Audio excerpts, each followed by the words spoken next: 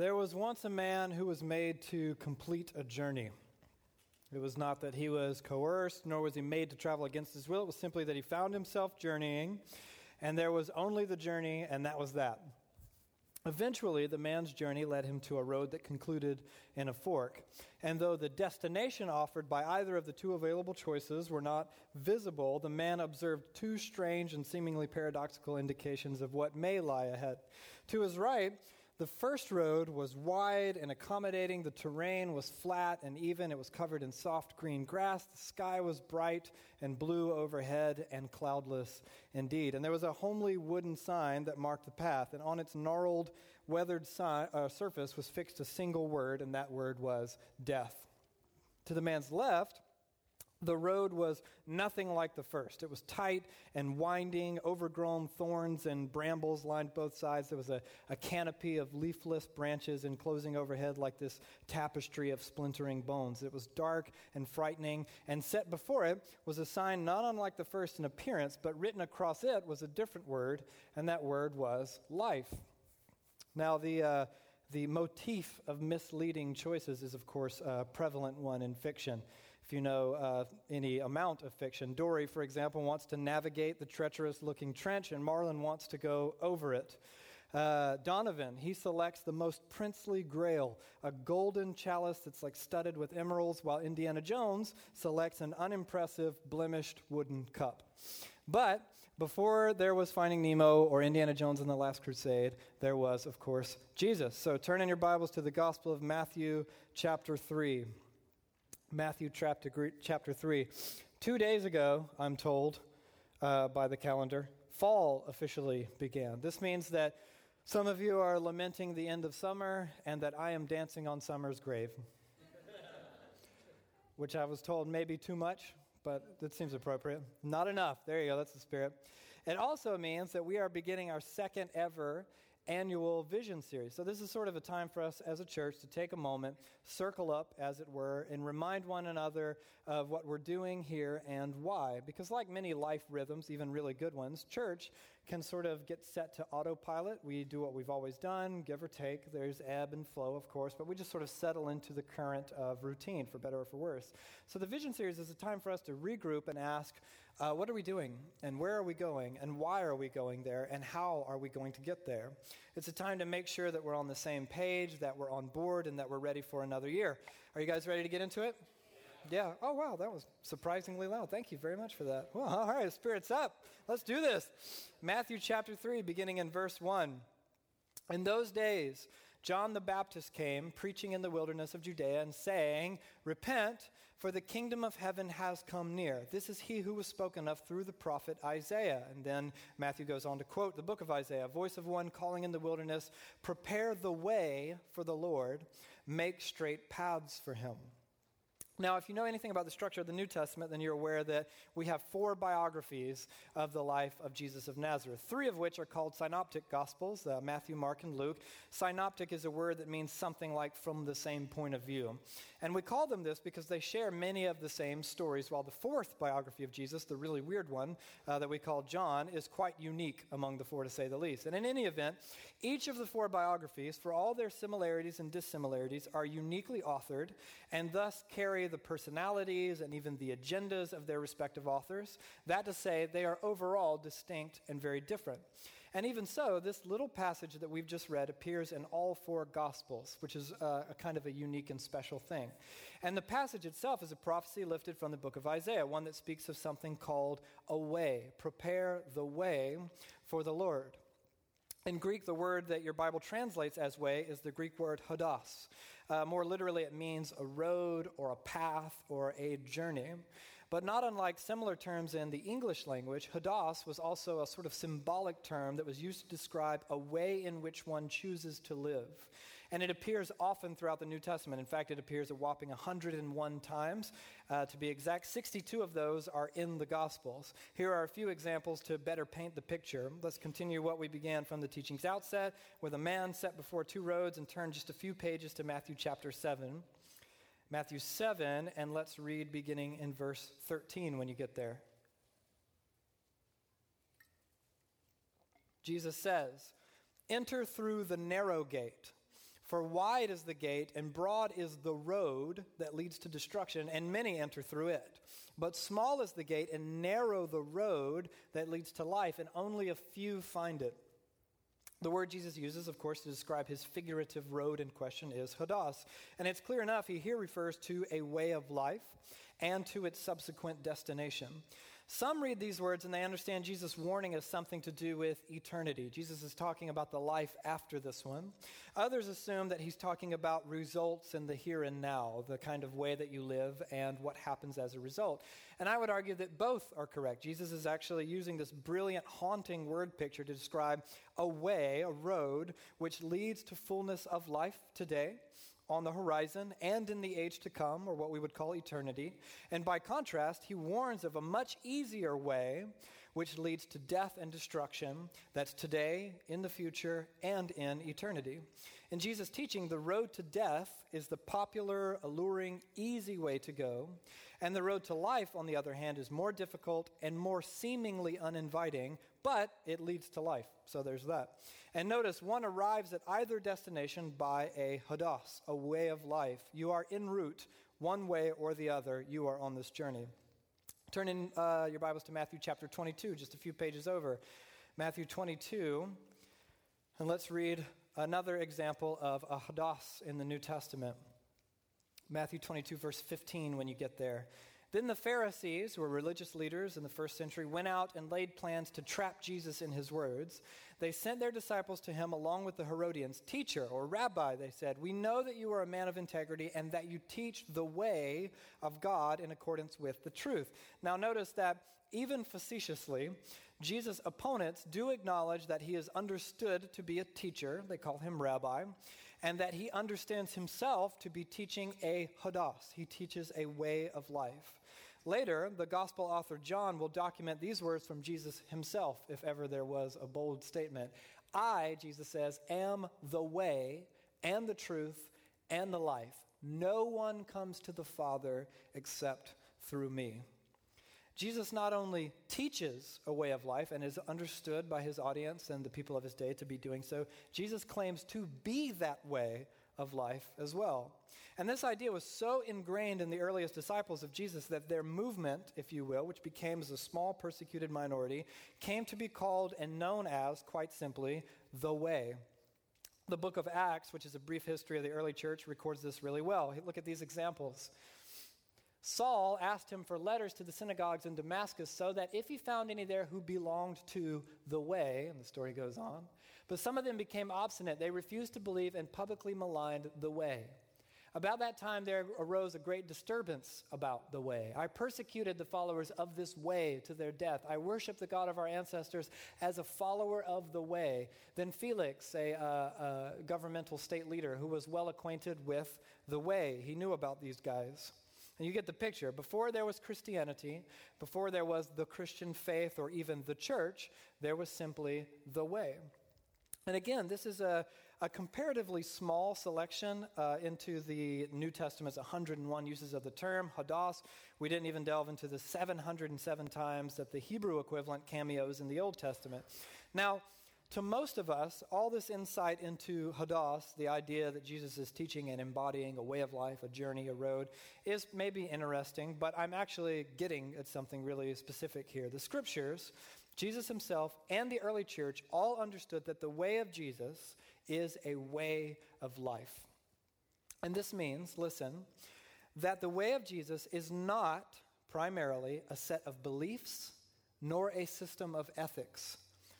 The way of Jesus includes a set of beliefs, absolutely. This is why we dedicate a tremendous amount of time to studying the scriptures, the theology, academia, intellect, and so on. But the way of Jesus is more than belief. The way of Jesus includes a system of ethics, of course. Against the grain of the fragile modern herd mentality, the way of Jesus does involve moral principles that adherents are meant to actually obey. But the way of Jesus is more than ethics. The way of Jesus is a way of life. It is an all-encompassing means of seeing and understanding the world and the people in it, living every day, making every decision, and orienting every thought. So here's an example.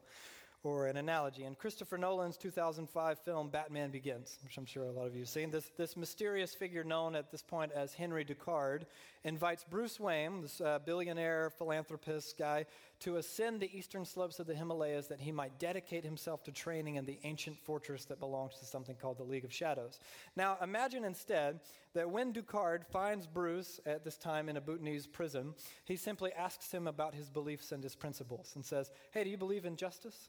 Great. Do you have morals? Awesome. Consider yourself a member of the ancient tradition known as the League of Shadows. You'd think, some league. This movie is not that impressive. When Luke goes to Dagobah to look for Yoda, imagine that he finds Yoda and Yoda says, believe in the Force and say a prayer acknowledging that you do believe in the Force, and then you're a Jedi Master pretty much. You can go home. And I realize that these analogies seem on the surface silly or geeky or whatever, but much of what is often called American Christianity is understood in exactly the same strange way. That is, following the Protestant Reformation in the 15th century and on into the modern Western civil religion that's often now sort of pejoratively referred to as Christendom, the church has had a tremendous amount to say about belief and about morality. So much so that it's created this strange paradigm in which one can follow Jesus by way of belief and ethics, give or take, and that's it. Nothing more is required, and it simply isn't true. Because we tend to think of belief as a simply intellectual conceit, meaning that I believe the earth revolves around the sun, or I believe that God exists. In the New Testament, even the concept of believing in Jesus, which is talked about often, always carries with it the inference that said belief will be realized by one's lifestyle. Meaning in the Bible, you believe in your mind and always with your life as well. To follow Jesus, you must, not unlike Bruce Wayne, ascend the Himalayas, so to speak, and train, so to speak. You must train on Dagobah. You must find Yoda. You must take the road on the left. You must embrace a new, often challenging, often unnatural, and counterintuitive way of life. Think about the way that Jesus makes so vivid a contrast between his way of life and all other ways of life. This road, Jesus says, leads to life. And this road, Jesus says, leads to death. And notice that in Jesus' striking parable, there are only those two options. Meaning, never does Jesus say anything like, well, you know what, there's lots of good roads. Mine's one of them. Consider it. No, in Jesus' striking word picture, my way is life. All other ways are death. And he does this, I think, to instill in his audience a sense of urgency, but also a sense of enthusiasm. So if you're coming to Jesus, and he always talked about the way that he had life to offer, he had life to the fullest, he had, streams of living water, all that, and you're thinking, okay, great, I like life, sounds good to me, how do I get it? Jesus' answer to such a question was always, follow me. Or put another way, come and be my disciple or apprentice. And notice the distinction between Jesus' invitation and the way that the Western church has often framed Christianity. Jesus does not invite would-be disciples to simply believe certain things, nor does he offer a set of isolated rules and that's it. To get the life that Jesus offers, one must actually live the way of Jesus. That is what it means to follow Jesus. You become his apprentice. Here's a familiar analogy in my personal experience. How many of you know someone or are someone who has at some point purchased a gym membership only to then fail in making use of said gym membership? I understand that it's a thing. At one point, Mike has. Do you have one right now? When's the last time you went? Coming up on the anniversary. Way to go. So there you go. Case in point. Mike's like Chandler Bing. He has a gym membership and just can't quit, So you keep paying for the thing. You don't show up. The thing is, membership, I'm told, isn't actually enough to get one in shape. Maybe ask Mike about that after the entire organization and realization of your lifestyle has to change to accommodate this new way of life, or so I'm told. I've never had a gym membership personally, though my physique seems to insist otherwise. I really haven't. We believe, Cam said when he was reading that, he actually laughed aloud. But thanks, Cam. I just remembered what you said in my mind. We believe that should any person accept the offer to apprentice Jesus to come and follow him, they will take on 3 lifelong goals: to be with Jesus, to become like Jesus, and then to do what Jesus did. Here's a brief word on each of those things. The first is this: be with Jesus. Now, there are several ways of describing this concept. Jesus actually used this metaphor of a vine out of which many branches were growing, and when the branches remain in the vine, they bear fruit. Paul called it prayer without ceasing. The spiritual discipline is called the practice of the presence of God. The idea is about learning to maintain an ongoing awareness of and connectedness to God. So in your morning time of prayer and devotion, with God. On your morning commute to work, and in the presence of God. In the messy cacophony of chaos and life, and with God at all times. This is actually the first goal of apprenticeship: life with God. Second, you become like Jesus, something we call spiritual formation. But the concept is actually not unique to Christian spirituality. Spiritual formation is a human concept, meaning every single one of you is being formed into someone else. And it works out a little something like this. You are being formed by the stories that you believe, depending on the environment in which you were raised, the things you were brought up to believe, the things that you learn from the people around you, by your habits, meaning if you're the type of person that gets up and does coffee the exact same way every day, you're the type of person that likes coffee that way. You're being formed into that person. Relationships, the people around you inform your decisions and your thinking, and of course, your environment. That environment could be your family, or the Pacific Northwest, or your city, or your town, or your workplace, whatever it might be. And that's going to happen one way or the other. It happens over time, and it happens through your experiences. But we believe in something called counterformation, which is intentional spiritual formation. It does not come naturally. You have to make it happen. That happens through teaching, what we're doing right now, studying the scriptures, Bible, theology, podcast, reading, that sort of thing. It happens through practice, the spiritual disciplines. We'll get to that in a second. It happens in community with other disciples of Jesus, people sitting around you right now. And it all happens in the environment of the Holy Spirit. The Holy Spirit is the one who enables the disciple of Jesus to actually do these things. And that's going to happen over time and through the hard knocks of life, or through suffering and experiences is another way of putting it. This, we think, is how we seek to subvert the way that we are being formed passively and deliberately seek out and impose on our lives Jesus-centric spiritual formation. And we become like Jesus. And finally, the third goal of every apprentice of Jesus is to do what Jesus did. So I have a friend named Kyle who's part of Van City. He works just up the street at Hopeless Inc. And at any given time, he might work alongside an apprentice, a tattoo apprentice. And like any apprentice, this ambitious artist-to-be must be with other tattoo artists. That's part of the job. Become like other tattoo artists, so they learn the lingo and the trade and the lifestyle rhythms necessary to excel in their work. But of course, it's all leading up to the day on which they will do what their teachers do. So imagine an apprentice to a tattoo artist or a plumber or an electrician or a kung fu master or whatever it might be. Imagine they spend an incredible amount of time with their teacher, adopting their approach to life, and one day the teacher says to the student, "You are ready." And then imagine the student saying, "Hey, well, thanks. Thanks for all the information and the good times. I guess I'll go back to my old life now." Apprenticeship is about carrying on the work of your teacher and doing what they do. If your teacher is Jesus, then that means that you will learn how to heal the sick and drive out demons and prayer and prophecy, sharing the gospel, eating and drinking with people far from God, practicing simplicity and generosity, and speaking truth to religious hypocrites and political power and nonviolence, and on down the list. You will carry on the work of the kingdom of God. So those are the goals. Be with Jesus, become like Jesus, and then eventually do what Jesus did. It is a bit like scaling the eastern Himalayas to find the League of Shadows, or even buying and utilizing a gym membership. Apparently, it's a useful thing.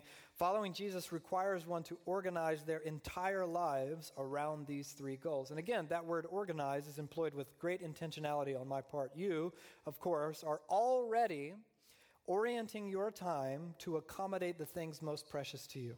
You're doing that every day already. Think about it like this. Here comes the deep water. If you spend more time on one thing than you do on another thing, it's because you choose to spend more time on one thing than you do on another thing. I've told you guys before that I believe no one should be allowed to say, I didn't have time. I think that everyone should be forced to employ the more accurate, I chose not to make time for ... If you spend more time on, say, Instagram than you do in the scriptures, it's because that's what you chose to do. If you spend more time on Netflix than in prayer, again, your call.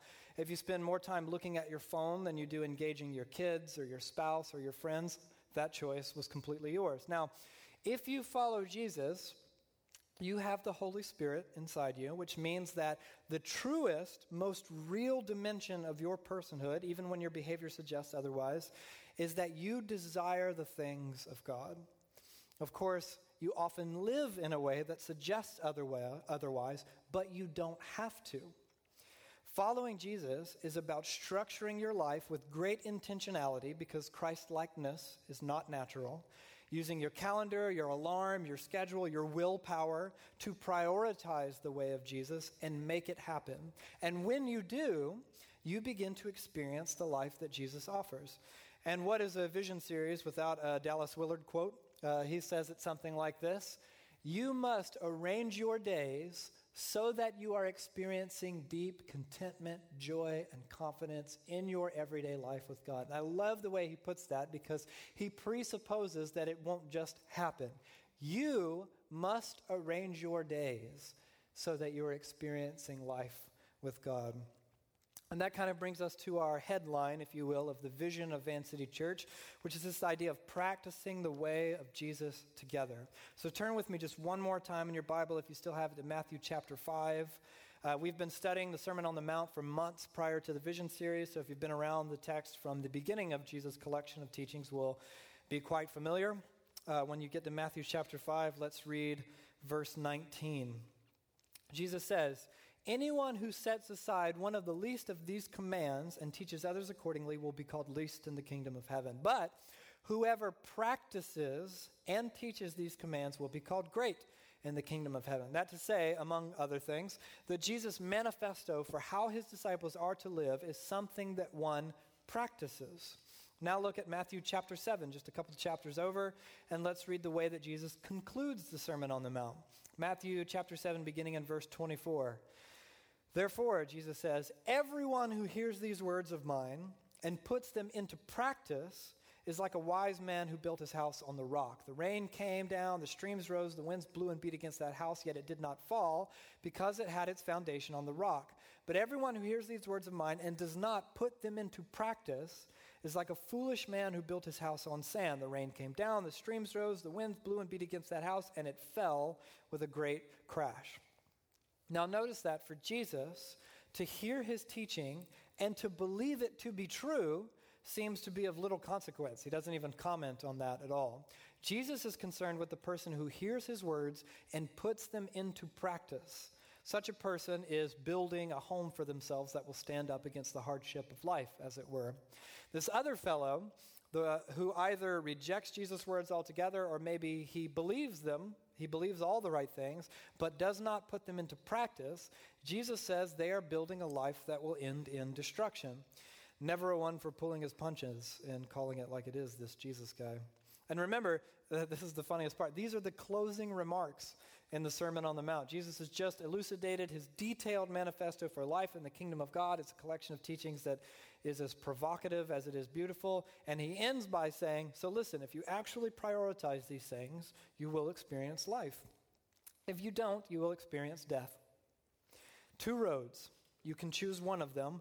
Both are ways of life, meaning ways in which you can live, and you will go down one or the other. So you have to pick.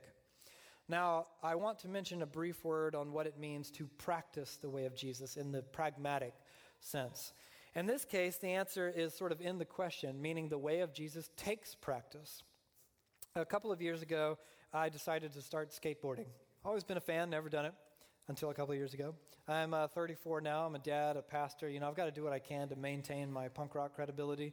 It's not going to come natural. I can't just buy a gym membership and never go. So I got a skateboard. Some of my friends, some of whom were experienced, others of us not so much. And I started going every week with a group of guys to this place called Skate Church. It's in Southeast Portland. Here's a video from my very first time I ever went there. This is what happened.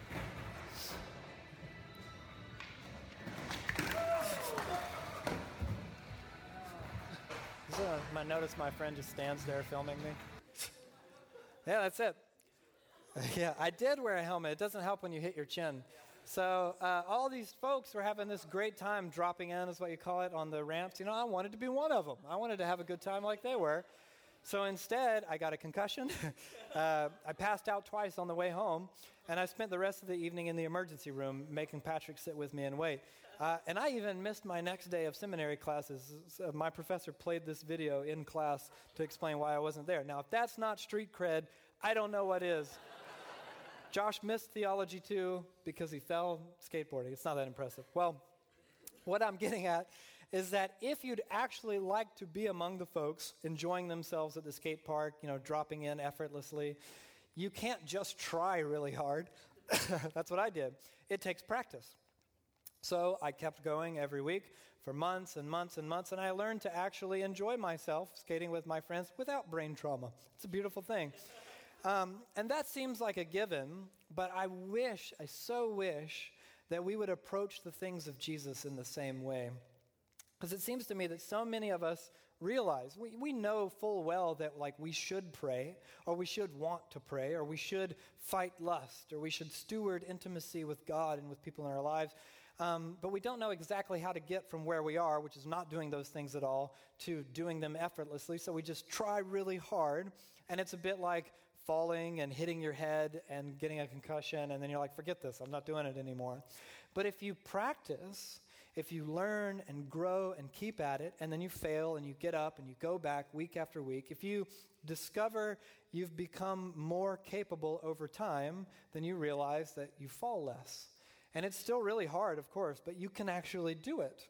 It's well within the realm of your capabilities. Practicing the way of Jesus is about organizing your life in such a way that you actually do practice. And for thousands of years now, the disciples of Jesus have gone about this with something that we call the spiritual disciplines, or what we like to call at Van City, the practices of Jesus.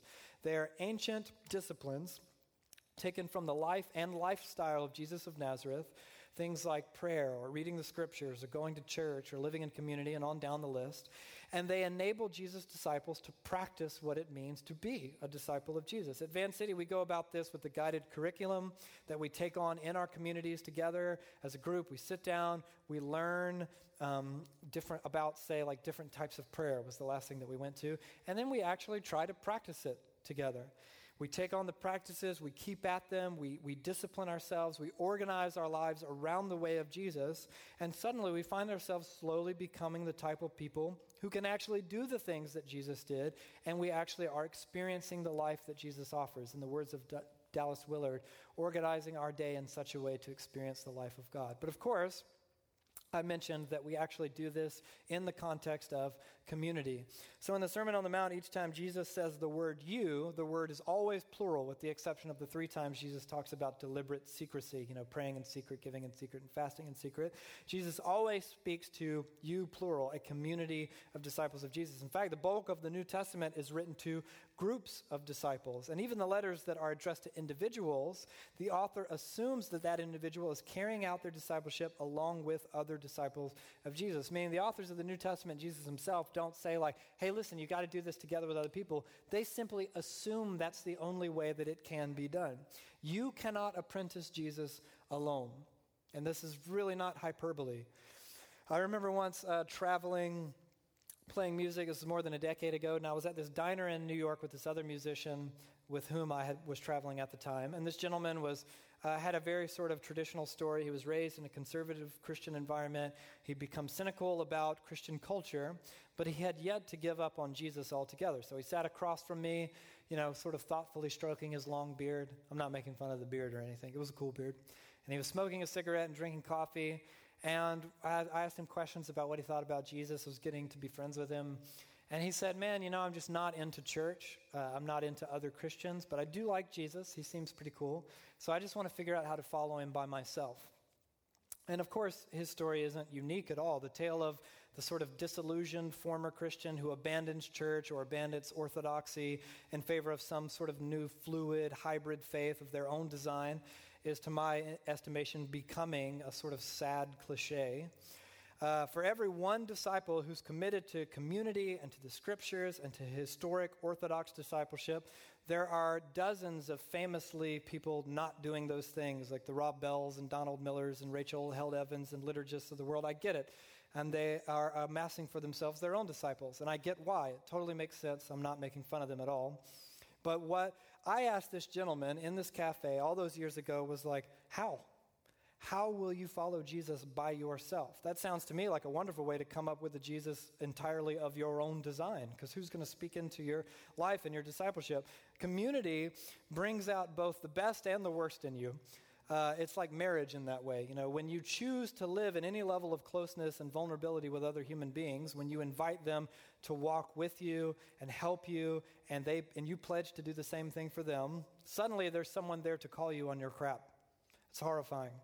And suddenly you're expected to do the same thing for someone else, which is also horrifying. It requires courage. And there are other people there to draw your attention to the scriptures and be like, no, that's not what the scriptures teach. Or is that what the scriptures teach? Let's look there together. Or to listen to the Spirit on your behalf, to pray for you and with you. Your faith isn't taking place in a vacuum of isolation. So if you flake, someone will say something. Or if you fail, someone will help you back up. If you have questions, someone will be there to ask them with you and wrestle with you and think and pray. It isn't the easier way to live, that's for sure, but it is the better way to live according to the scriptures. There are two roads. And at Van City, our paradigm for community is twofold. So we gather here as a family on Sundays. You did it. Great job. And we gather throughout the week in smaller groups of about 10 or 15 people, give or take, called Van City communities. On Sunday, we do what we don't do in smaller groups. So there's like 100 people, give or take, all singing together, taking the bread and the cup of communion, learning from the scriptures, enjoying laughter and togetherness as a great big family of disciples. When we meet in Van City communities, we do what we can't do on Sundays, which is a smaller, more intimate group of people getting to know one another with vulnerability, sharing a meal around a table, or in our case, in my community, it's like around a table and a living room floor and a couch with like 2 million kids running around screaming their heads off.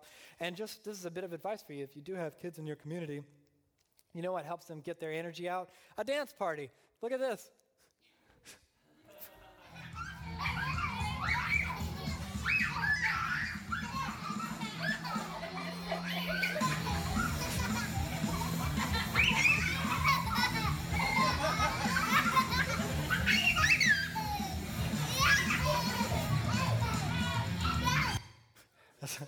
Just so you know, all the kids in our community aren't represented in this video. Some of them are out of the frame.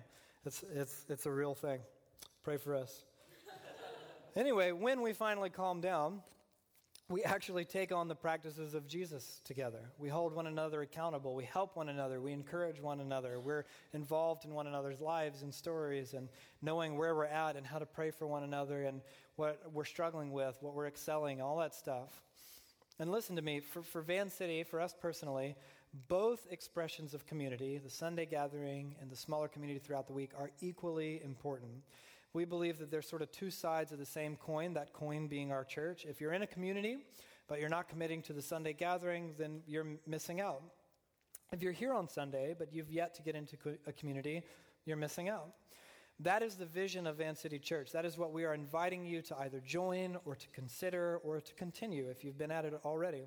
And wherever you're at in that process or figuring it out, you're absolutely welcome here. We're not guilting or rushing you or pressuring you, nothing like that. We're just inviting you into our vision of what we want as a church. And if you should join us, we will ask of you 5 things. The first is to practice the way of Jesus with us, to train with the League of Shadows, so to speak, to fly to Dagobah, to set out for a way of life, not just a system of beliefs and not just a list of ethics, but to actually practice the way of Jesus together. We go about that in community, gathering around a table with other people, and to take on the spiritual disciplines week in and week out, to share life, to walk that narrow road together, not in isolation. We go about that by gathering here every Sunday. We want you to value this time, to invest in this time, meaning to actually show up, not only when your schedule's clear and not only when the sun isn't out, but to honor this time with focused discipline as one very important means by which you practice the way of Jesus. And I believe I actually get to call you guys to that standard because despite the fact that I'm a pastor and I work here and all that, I was at one point the cliche that I harped on just moments ago. I was raised in the Deep South, a fundamentalist Southern Baptist upbringing. I was asked to leave the church that I grew up in when I discovered punk rock. I was cynical. I was embittered. I loved Jesus, but I gave up on fake church, you know. I was going to have my own community rather than sort of forcing this ritualistic charade that all these other guys were doing. And then really it wasn't until about 7 years ago that I returned to the idea of faithfully investing in a church family Sunday after Sunday.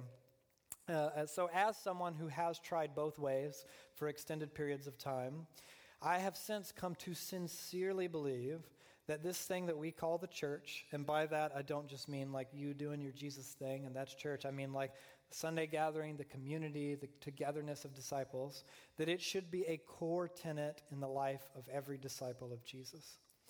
Not just this extra thing you do, not just a place for you to come and get fed by, you know, like the speakers you like, presumably not me, or the band that you like, presumably the one that just played, and, you know, the vibes that you like. We don't want you to come here in the evening after you visit your home church. We're looking for people who are ready to invest in this place as a family, or invest in whatever home that you've made, whatever church you've made your home at, but gather on Sunday. And to avoid the tendency to consume only, treating the church as if it were a product, we ask you to serve. You know, the idea is that in a healthy family, everyone pitches in. And there's a reason that we choose to describe what we do on Sunday night as a gathering rather than a service, which is a more traditional language. A service is something offered for others to come and consume. We provided this service for you. But gathering is when people come together, and it's not just to take, but they give as well. A friend of mine at Bridgetown Church in Portland, the church that planted us, was telling me the other day that, to his estimation, the people who actually enjoy the church the most and get the most out of it are the ones who serve, the ones who like show up early or stay late or do something to pitch in during the gathering. When Abby and I, my wife, first moved to the Northwest and became involved with the church that planted us, the first thing that we did, because we didn't know anyone, we really didn't know anyone, it's just the two of us, was sign up to stay late and like move the chairs back into place and vacuum with these big Ghostbusters vacuum cleaners that they had. And it was really no big deal. They could have found a million other people to do it. But honestly, I really believe or know experientially that this gesture was what connected us to that community in the beginning when we first got there and didn't have any friends or didn't know anyone. And frankly, it's what began our journey that has led to this thing that you're sitting in right now, which is Van City Church. And believe me, at Van City, we're a very small church. You can see that by looking around. And our team is even smaller, very tiny. We need a tremendous amount of help. And anyone who serves in any given area will tell you, yes, we need a tremendous amount of help. So help set up or help tear down on a Sunday night, play in the band if you can do that. You know, if you can't, don't. Make coffee and ready the communion or lead a community or join the safety team or run sound, if you can do that. Or run the slides or, for the love of God, help with the kids, you know. Am I right, folks who serve downstairs? For the love of God, help with the kids. We need all the help we can get. The idea is that you would treat Van City as a family. Pitch in ways that are realistic for your season of life. We're not asking you to do anything unhealthy or things that you can't do. But we really have ways to serve that are very tiny and require very little, and ways to serve that are a bit more of a time investment. Find a way that makes sense for your season of life and pitch in. And finally, the last thing we ask is that you give. To realize the vision and the mission of Van City requires finances, frankly. From the very beginning of the Church of Jesus, we have always pulled together funds that the church can thrive and do good things. If we don't embody generosity, then really we just simply can't do this thing. And honestly, if Van City is your home, we ask you to give finances and to support the churches that way, as well as the justice work that we help fund here in the Northwest and all over the city. So that's it. Practice the way of Jesus, join a Van City community, gather on Sundays, serve, and give.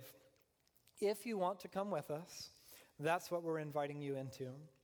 That's what we ask of you if you want to be a part of this submission or this vision. Every one of our leaders is living into these things on a regular basis. We won't ask you to do things that we aren't doing ourselves. For better or for worse, we're trying, we're finding our way as we go along. And we're going to spend the next couple of weeks talking a bit more in depth about how we plan to go about this and what it'll look like. But that's sort of the overview, to do these things, to practice the way of Jesus together. Next week, Cameron will be here to talk more about how we're going to do this in community. And then the week after, we'll sort of bring it all together as I talk about how we're going to try to attempt this in this insane current cultural moment that we're in. So that'll be fun.